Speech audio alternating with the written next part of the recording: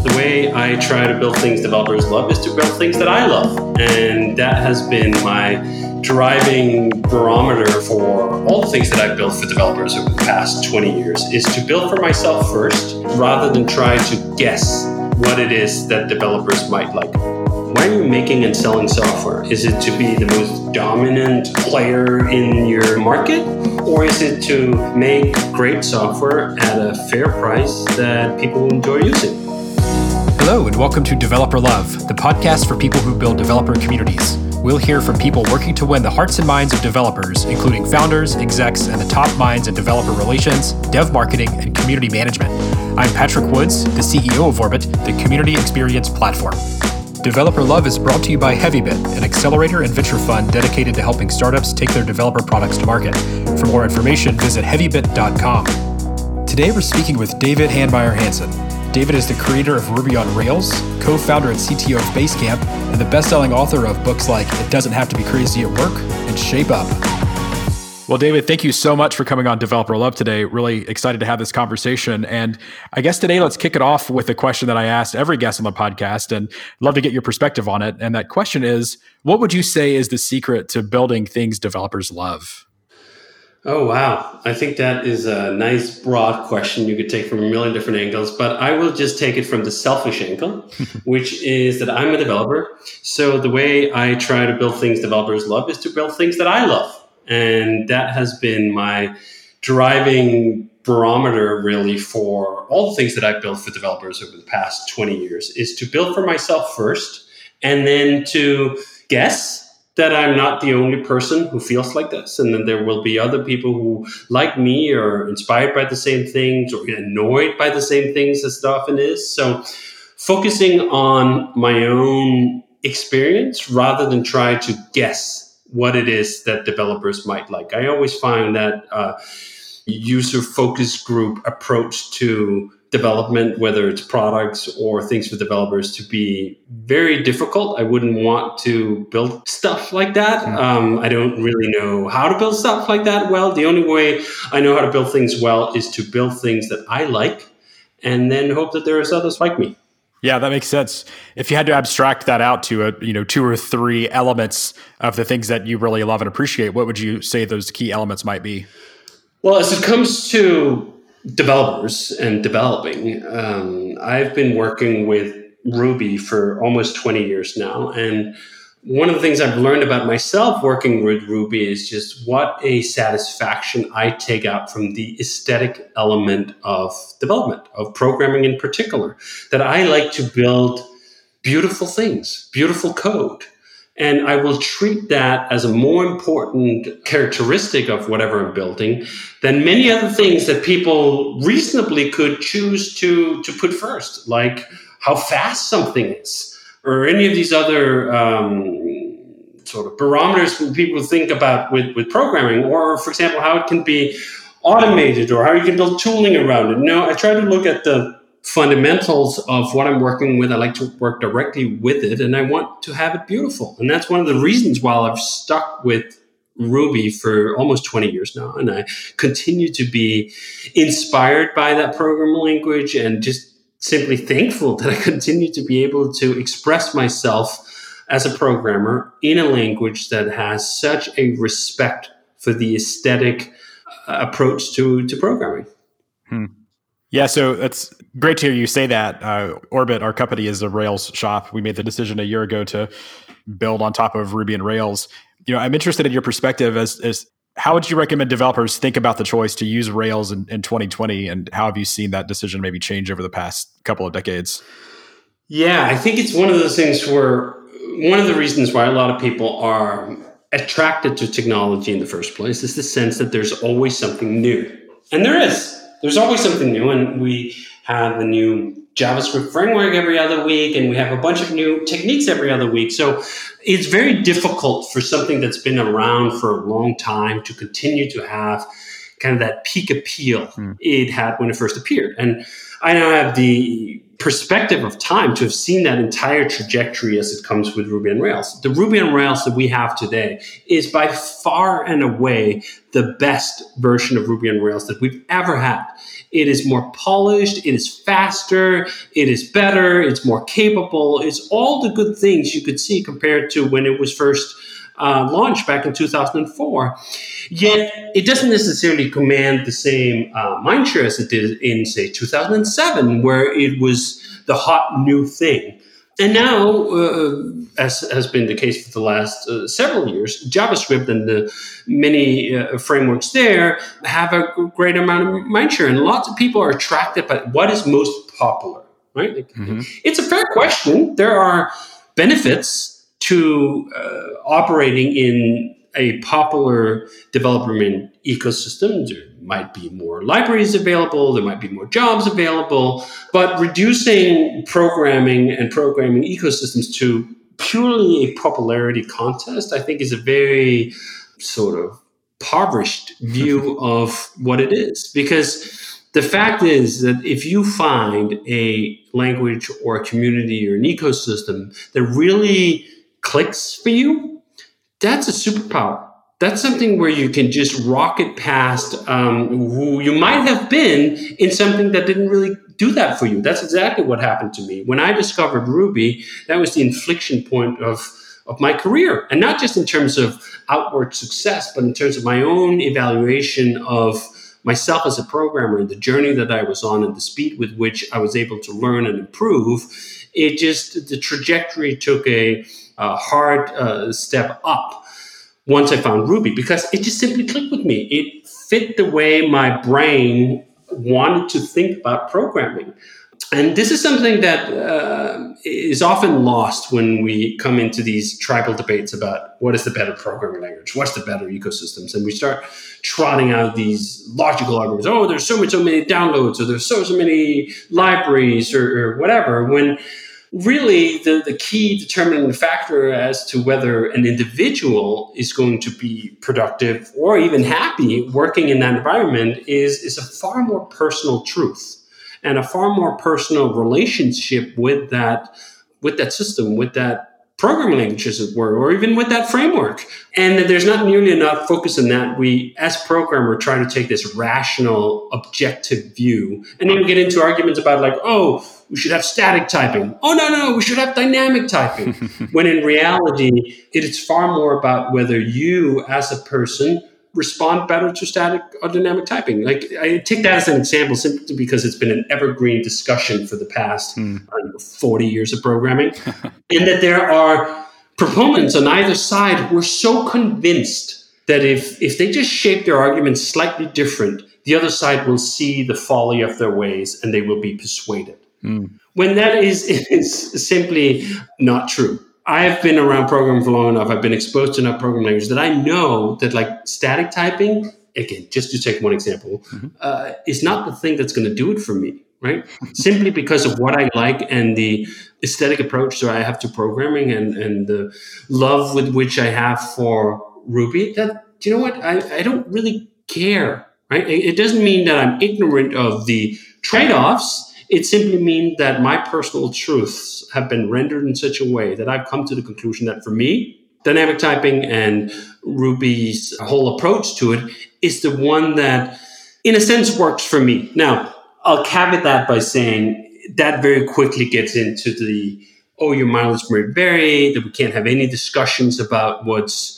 better or good even, because everything is relative and you should just check out everything on your own, which I also don't think is actually very helpful, because there are people who don't know yet, right? They're undecided about what works for them, and they take their bearings in large part by the arguments of the proponents that come from each camp. So I continue to be engaged in a campaign of illumination for the lovely attributes of the Ruby language and the Rails framework, simply to illuminate others to the choices that they have, right?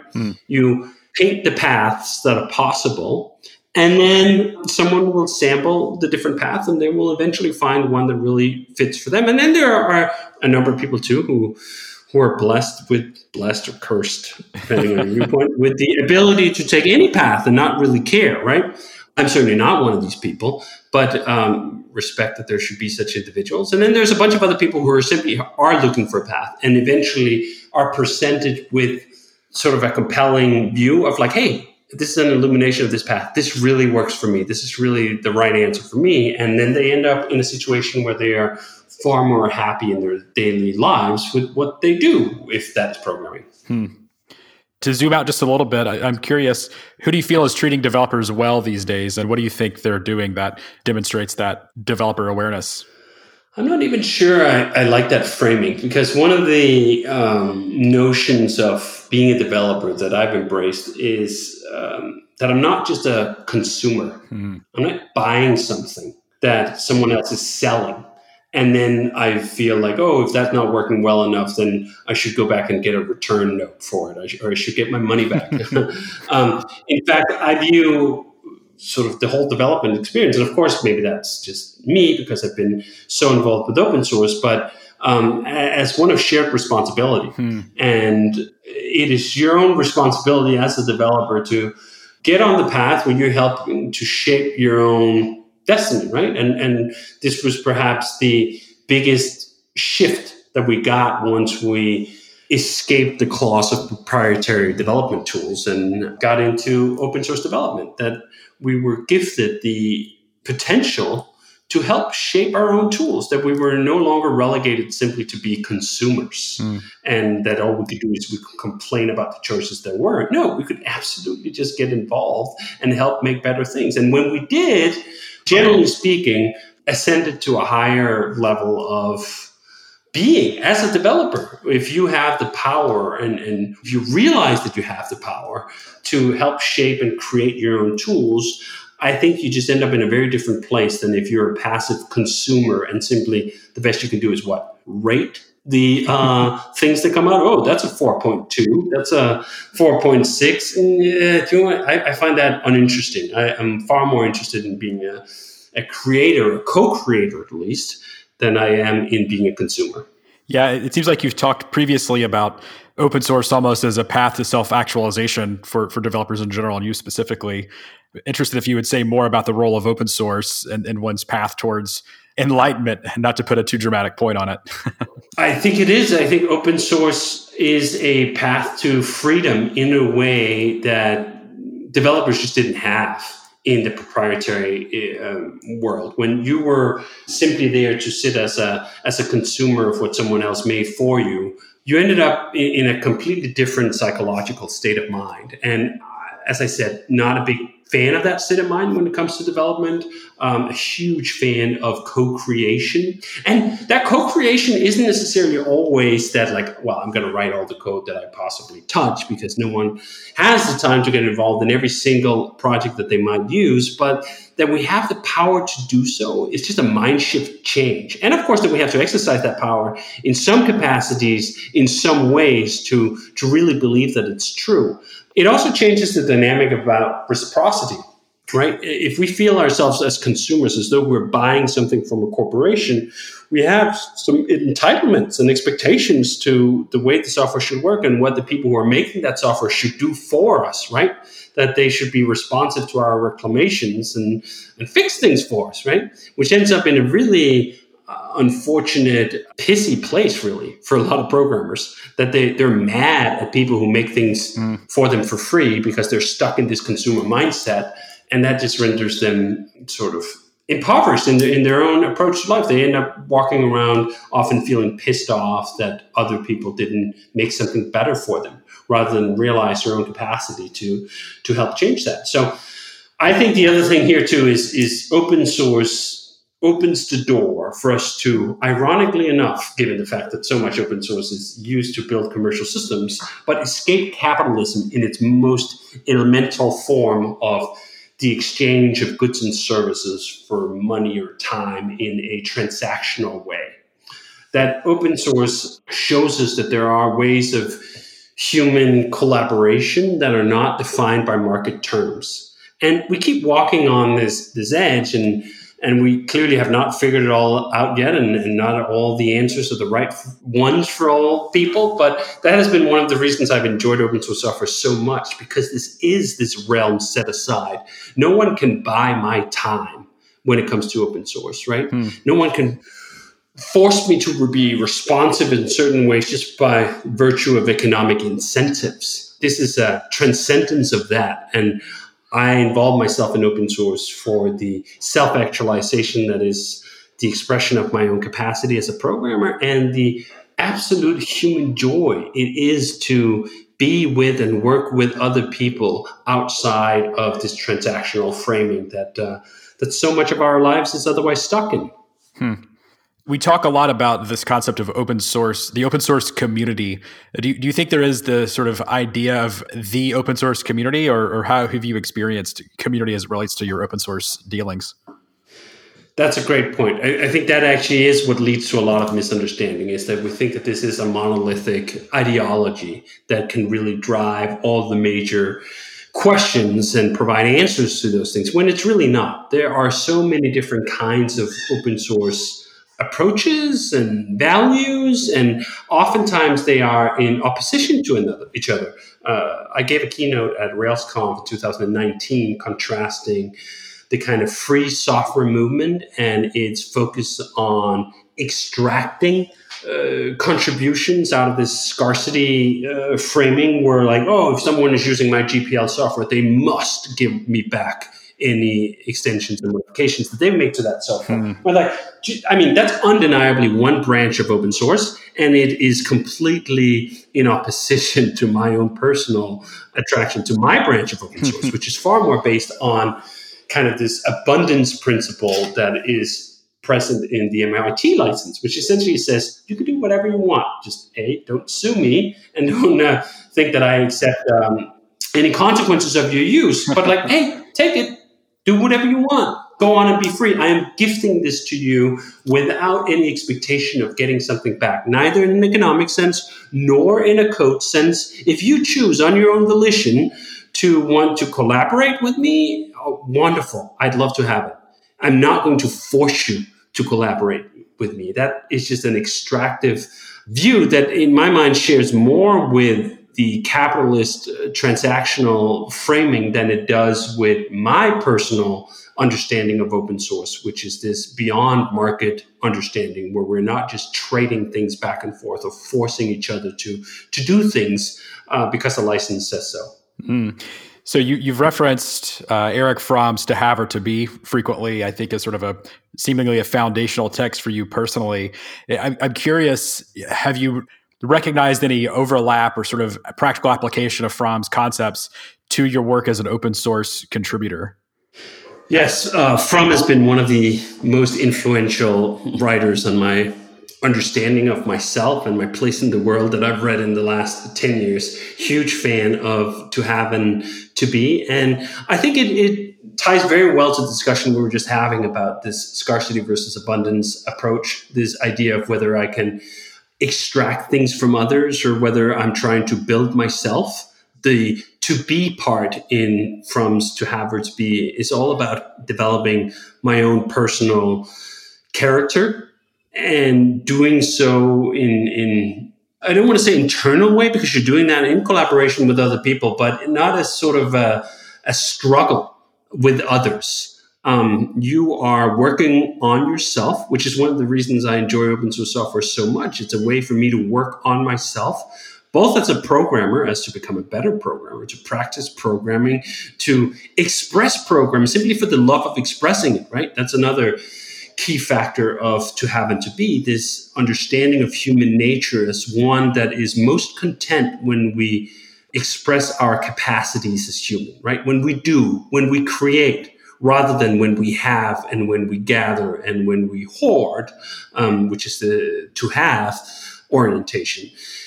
And I see that in so many ways. I mean, if you take the transactional, commercial, capitalist framing, as we just talked about, that it's all about accumulation in its traditional understanding. And as I said, I also see the GPL and the extraction of contributions in much the same way, that like there is a fixed number of contributions in the world and I need to gather them all, because otherwise it's unfair or someone is taking advantage of me.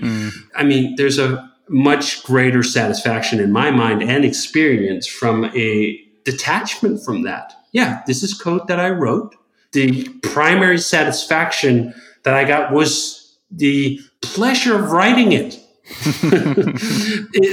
The satisfaction is not coming from like what I can get out of it, in which way it can be an asset to either accumulate more assets or to grant me access to something else, right? No, the pleasure was simply in writing it. The pleasure was the journey, not the destination. Even if I can also take pleasure in sitting in the meadows of my destination here and viewing the wonders of what we built in the Ruby on Rails community for the past 20 years. That's great.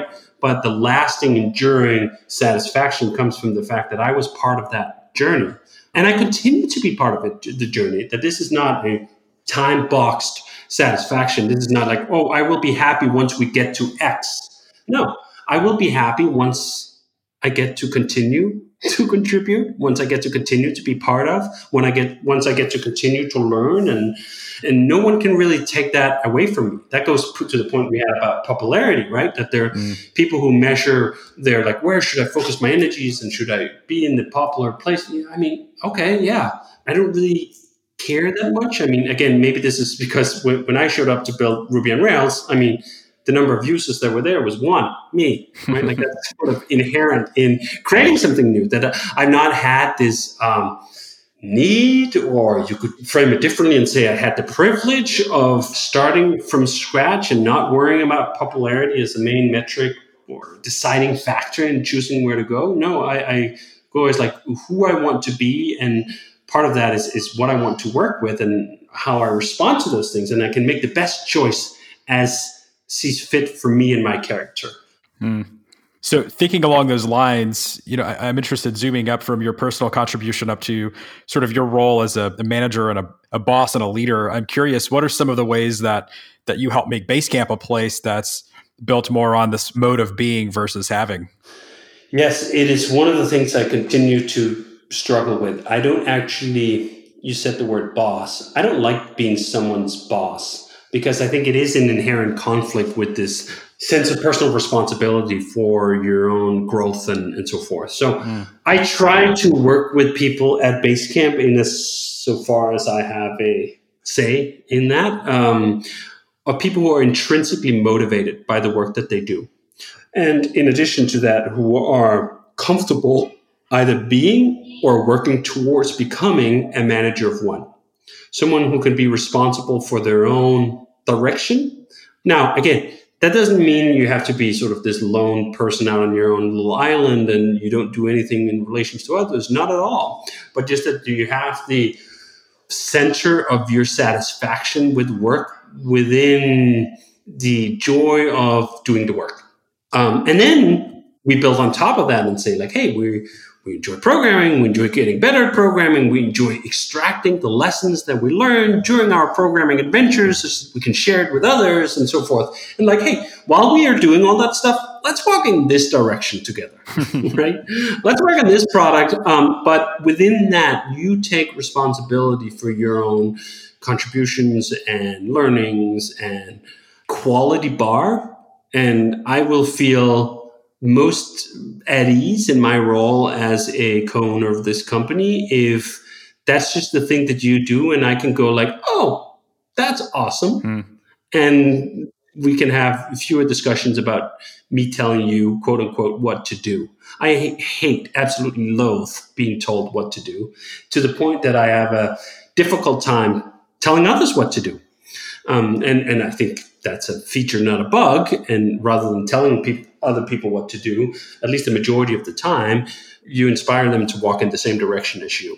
And then you are hopefully blissfully surprised when along the road, they come up with their own ideas and approaches and so forth. This is one of the reasons why in our development methodology, which we call Shape Up at Basecamp, which we published, it's free for anyone to download at basecamp.com/shapeup, we have such a focus on drawing out projects in a very high level, sketchy, thick marker sort of way, in such a way that we're not detailing all the individual decisions that are to be made by practitioners as they're implementing this thing, right? Because we want that creativity that's sparked by the people actually doing the work rather than just being told exactly what to do and which way to go. That's the kind of work that I enjoy, Jason enjoys as a partner in the business, as a designer. That should be the privilege we extend to the people who we get to work with, that they get to have a material impact on. They're doing the work, right? Like the closer you are to the work, the more informed you are, the better you are, in many cases, at making the detailed decisions about how that work should manifest itself. And it's also just more fun to work that way. It's more motivating. If you look at Daniel Pink's Drive 2.0 or something, the 3 factors of motivation is mastery, autonomy, and purpose.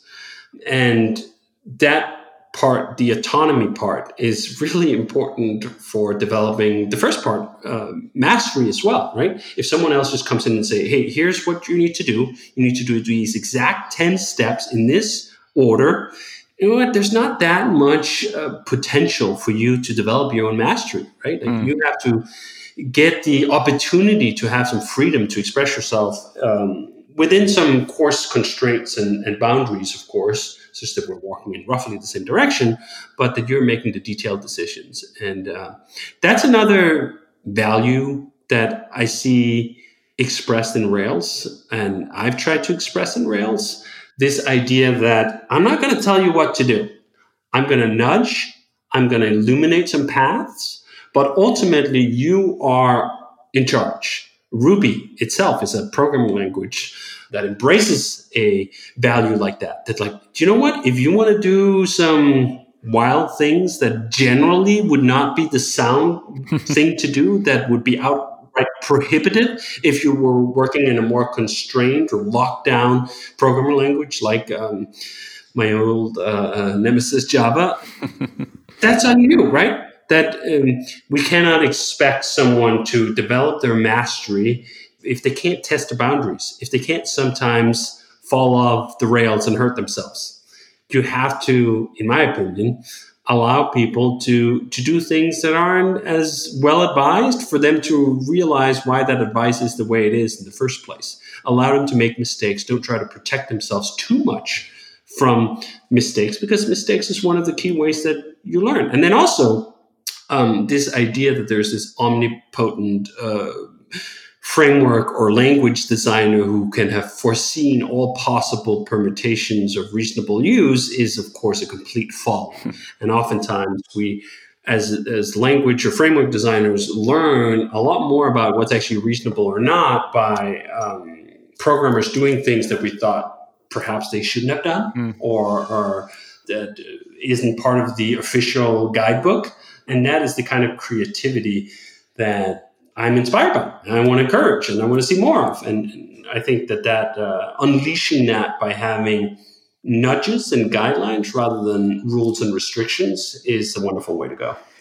Yeah, it seems like this notion of personal agency is pretty strongly woven throughout your worldview. I'm curious, how do you think that either companies or open source maintainers / communities, how can those people create an environment where people aren't afraid to fail? One way to do it is to lower the risks of failure. Like, what's at stake? If you're afraid of failing because you fear the consequences of that failing, yeah, you can be afraid of failing. If the consequences of a failure are lower, they're either caught sooner such that they don't have as large of an impact, or it's just not that big of a deal, you lower the price of experimentation. So at a company, for example, one of the things that we do is we do a lot of code reviews. So if someone is trying something new and novel, they'll at least have another couple of sets of eyes to look that over and see whether that's a good idea. And they can then do so and launch something and come up with a new approach to whatever it is that they're working on, because they can have some reassurance that they're not just off on their wild self, right? Like, not everyone has the personal conviction to believe that they're right most of the time to do things. And maybe that's both my blessing and curse that I have that. But a lot of people, they need some, crave some even validation that whatever they were trying to do is actually okay. It's something we can do before they launch it. So you can give that through something like code reviews. And when it comes to the open source community, I think the most powerful pattern that Git in general has encouraged is the idea of the fork. That you can just take an existing piece of software and then you can fork it, and then you can do whatever crazy idea you have in your mind, building on top of what's already there. And you know what? If it doesn't work, okay, fine. Just fold it. Go back to the main trunk, right? You don't have to persist this fork to all eternity. And if the fork in the experiment turns out well, you get to upstream it, or at least propose to upstream it. It also goes to a sense of freedom in the core framework in the language. One of the key things I've enjoyed so much about Ruby over the past 20 years is its humility in allowing others than the language designer to amend and extend the language directly in such a way that the native or internal features are not more convenient or even prettier than the extensions that can be made by someone else. Ruby has open classes. You can add whatever you want to string or to number or any other base class. And people of a certain mental persuasion or worldview look at that in horror and go like, what? That just means anyone could open string and override it with whatever nonsense. This is going to be chaos, right? Which it's funny, if you look at the original objections to open source, they were much the same, right? What? If anyone can contribute anything, we're going to have chaos. If you looked at the Britannica objections to Wikipedia, they were much the same. Oh, if anyone can edit an encyclopedia, we're just going to have bullshit and nonsense, right? And in every single one of these three cases, it was thoroughly disproven. And perhaps because it wasn't, at least for a certain mindset, intuitive that this could work. But now we have the empirical data that shows that it does, right? Chaos did not ensue in Ruby land because you could open and extend base classes. Surely there were individuals who occasionally made mistakes and overridden, but by and large, it did not create a world of chaos. That requires a real serious faith in humanity, a faith that was not present when you look at these other programming. You can't just extend the core classes in Java, right? That's not a thing. You got to make your own thing, right? We've got to make sure that these things are separated and like there's the official line and the official classes, and then we don't get them polluted or tainted by whatever experiments the common programmer in their lack of wisdom will shove in there, right? When Ruby simply went in a far more egalitarian way and said, do you know what? I don't necessarily have all the best ideas. Do you have some ideas? Try them out. And if we like them, we can build them into the language. And that's what ended up being active support, which is essentially the dialect of Ruby that I started as a way of tailoring the Ruby programming language, especially for the creation of web applications with Rails, and that since hundreds, if not thousands of people have contributed to, where we've extended base classes in all sorts of directions. This is how we get 5.days plus, I forget whether we actually have this, or this is still just a figment of my imagination, 1.fortnight, and then you get whatever 19 days out of that. It allows a fluidity of expression, which is exactly what dialects and vocabularies that are extendable provide.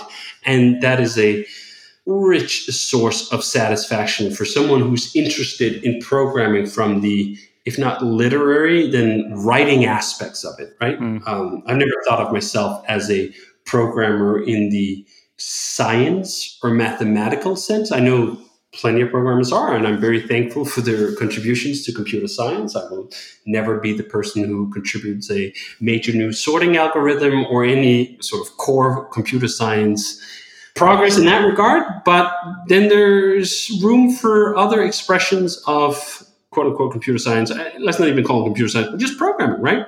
Programmers who like the writing aspect of it, coming up with the right words and the right constructs and concepts, and labeling those and creating cohesive systems of logic within that. That's the kind of stuff that I enjoy. And that enjoyment is just enriched so much when I work in a environment like Ruby that allows me to do that on an even setting with the language designer. So you said before that a lot of times you don't need a laser focus, you need a broad perspective. And, I'm curious, how do you apply that heuristic? How do you know when to apply which? So the broad perspective for me when it comes to developing software is usually the notion of the whole system. What does it take to understand the whole system? Because I try to understand the whole system of any system that I built, right?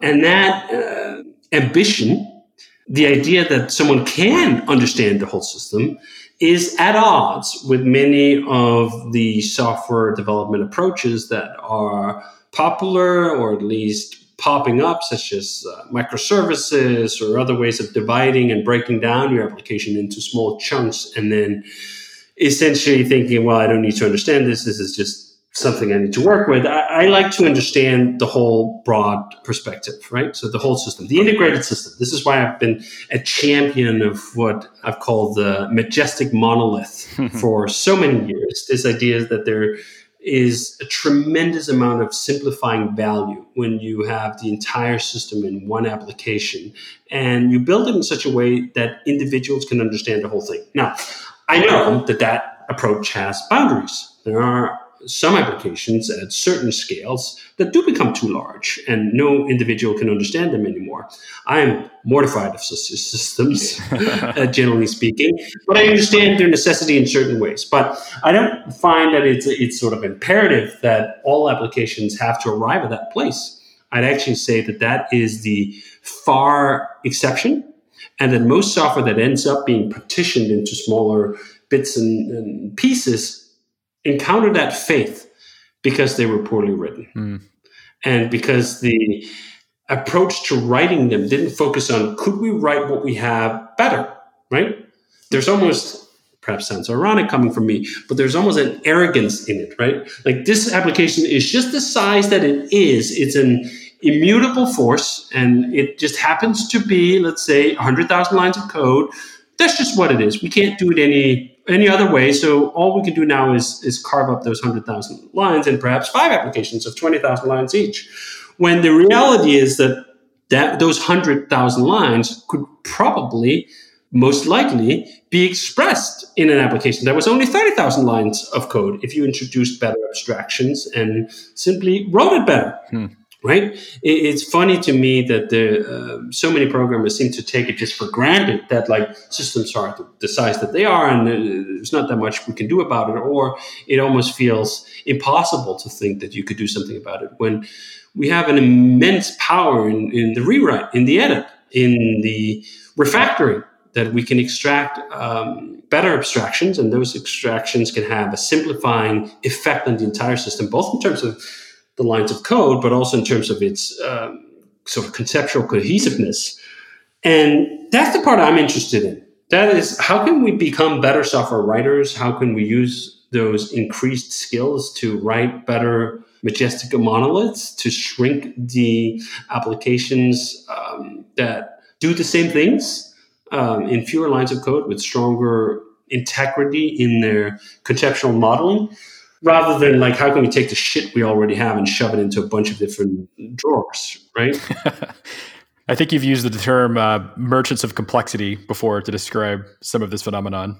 Yes, that's the sort of more cynical view on it, that there is a whole industry of people who benefit when things are difficult. That the harder something is, the more likely it is to require consultants, the more likely it is to require books and conferences and certifications and all these other things. There's a lot of economic incentives from a lot of technologists to not make things easier. Now, of course, no one self-respecting will admit this to themselves, right? Like no one goes like, well, I just make things hard to use such that people will pay me to learn how to use it, right? Like that's not a thing that anyone says. But I think that is a consequence of certain incentives. It's almost like Upton Sinclair saying that a man cannot understand what his paycheck depends upon him not understanding. That this is one of those reasons why I've rejected commercialization of the core development of Rails for so long, right? We haven't incorporated a Rails Inc. There's no blessed consultants or consultancy around it. In contrast to how a lot of other open source projects work, right? Like where there is an incorporation around it, and that incorporation usually nurtures itself on consulting revenues. And then there's almost a conflict when you make the software simpler and easier to understand. Perhaps there's less need for someone to draw up a support or consulting contract. And I think that there's just some inherent incentive conflicts in that.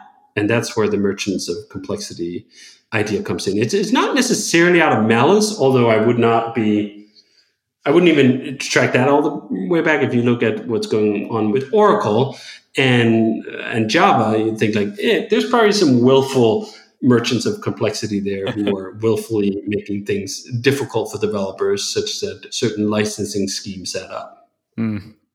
So one theme of today's conversation, I would say, is your perception of power and lighting the way and sort of guiding people towards an outcome and not necessarily trying to go to them and extract value. We've talked about that in a number of domains, it seems, but I'm curious in your perspective as a co-owner of Basecamp, and as you think about your go-to-market and your brand, how do those conceptions influence the way you all sort of operate the go-to-market of the business, if that makes sense? Yes, it certainly does. And there is certainly an echo of how I approach open source and how I approach commercial software. And part of that echo is, again, this story about popularity, right? Like, what is your goal? Why are you making and selling software? Is it to be the most dominant player in your industry or in your market? Or is it to make great software at a fair price that people will enjoy using? It's putting a little bit of an edge. Most people would say, I want to make great software at a great price that people like to use. But then they will also say, I want to capture as many customers as possible. I want to dominate my industry and I want to crush my competitors. And those last three statements are not something that I think I want to be a part of. And thankfully, we haven't had to, right?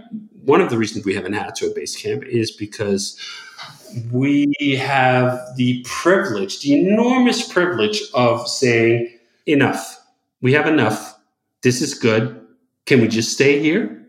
And to build a company of about 60 people who are happy where they are, who are not on a constant chase to be on a trip of exponential growth. So when you're not on that, you build software in a different way. You approach your customers in a different way. You treat your employees in a different way. When long-term sustainability and calmness is key to the organizational values, then you make different decisions. And I think those decisions are reflected well in that discussion we just had about scarcity versus abundancy, right? Like, I don't care how big the market is for, say, email services. I don't need everyone in the world to use our new email service, Hey. If we get enough that this is sustainable, that we can continue to improve it and make our business better and pay our employees well, that's good enough, right? And that is such a release in many ways that you don't have to constantly compare yourself and look at like, oh, well, look how many users that Gmail has or whatever the dominant 500-pound monopolist in your industry can brag about. And just go, do you know what? I'm happy that I'm building a great system founded on some ethical values that I hold dear. And then that the market has some response to that. And if that response is 0.1% or 0.01% of the market, fine, whatever, who cares? I'm not even counting. We talk a lot at Orbit about the sort of the culture and the tooling of so many commercial organizations is extractive and about capturing value versus creating value. And it sort of comes back to this notion of scarcity versus abundance that has been so, I think, thematic of our conversation today. So I really think it is one of those main lenses to look at the world that help explain a lot of how things are, but also a lot of how people are, right? Whether they approach life majorly from a scarcity perspective or from an abundance perspective. And of course, it isn't just a strict dichotomy. And sometimes you do need to have some eye to the scarcity of things. And then other times, not so much. And at least identifying those different frames and when they apply, I think is a material level up that you can do as a person and as a business. And I think that sort of frees you from some of the traditional framings that are put upon companies and individuals about what they're supposed to do, who an entrepreneur is, what is a successful startup? You can start questioning those types from a much more informed perspective, I think, once you look at it from these angles. And then it allows you to opt out of a mainstream understanding of like what's a successful startup, for example, right? Basecamp has repeatedly, from the scarcity side of hey, let's just all try to make unicorns all the time, been criticized for the fact that we're a failure, right?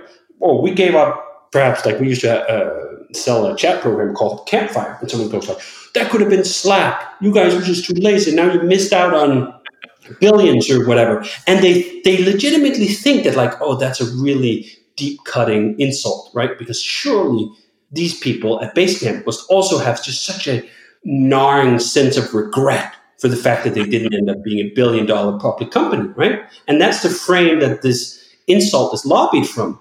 When you just go like, I feel bad for you that this is the way you view world, that like the only people who you can qualify as successful are the small, tiny handful of company owners who end up doing $1 billion IPOs, right? Like, then we can have, 20 successful people in the world? Jesus, talk about scarcity mindset.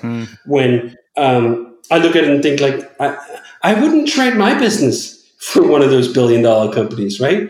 I wouldn't trade my business for neither Slack nor Uber nor Facebook nor any of these other companies. Some of them on ethical grounds, some of them on just size grounds, some of them just on the grounds of like, do you know what? I like running a company of 60 people. It allows me to do my favorite things a lot of the times, such as programming, such as writing. And I would have less opportunity to do some of my favorite things if I ran a much larger company, and I would have to do much more of the things that I don't consider my favorite things at all, such as financial projections or talking to investors or whatever other bullshit that most CEOs fill up their day with. It seems like a good place to wrap it up here. I'd love to keep going. I know it's late there, but I feel like we've covered a lot of really interesting territory today. Is there any other areas or any other points that you'd like to mention or bring up? No, this is great. This is a good tour de force around a lot of the topics that I care about and I've thought about for a couple of decades. Yeah. It's I interviewed Tim O'Reilly a few weeks ago, and I'm not comparing you in any way other than the sort of polish and succinctness around your worldview. That's been really fun to hear. What I've appreciated about your perspective is that it's incredibly consistent from the way you handle your manage yourself to your code base to your company. So kudos to you for that. That's really, really rare to see and something I hope you can be proud of. Well, David, thanks so much today for this conversation. We've covered a lot of ground, gone deep on some pretty interesting topics, and really appreciate the generosity of your time. You have a lot of intellectual footprint out there, from Basecamp to your books to your Twitter feed. If people wanted to learn more about what you're up to, where would you send them to find more? Well, if they want to get maddened about some of my takes that they invariably will not agree with, they should totally check out Twitter. But if you don't want to have that experience, then I actually would recommend my latest book that I wrote with Jason. It doesn't have to be crazy at work. It touches upon a lot of the themes that we've been talking about here as it relates to running a commercial business and this whole idea of goals and abundancy and so forth. So that's a great place to start. It's not too long, about 3 hour of a read. And then the other thing to perhaps check out is some of the keynotes I've given at RailsConf over the years. We talked about one of the keynotes about GPL and the definitions of open source. If you search DHH RailsConf 2019, you'll find that. And you can also just leave out the 2019 and you'll find a bunch of other keynotes I've given at RailsConf that touch on some of these topics. Great. Well, thanks again, David, and keep up the great work. All right. Thanks so much for having me. This was great. Thanks for listening to Developer Love. If you've enjoyed this episode, please consider giving us a 5-star rating on iTunes and tell a friend. You can learn more about Orbit at orbit.love/podcast and follow us on Twitter @OrbitModel.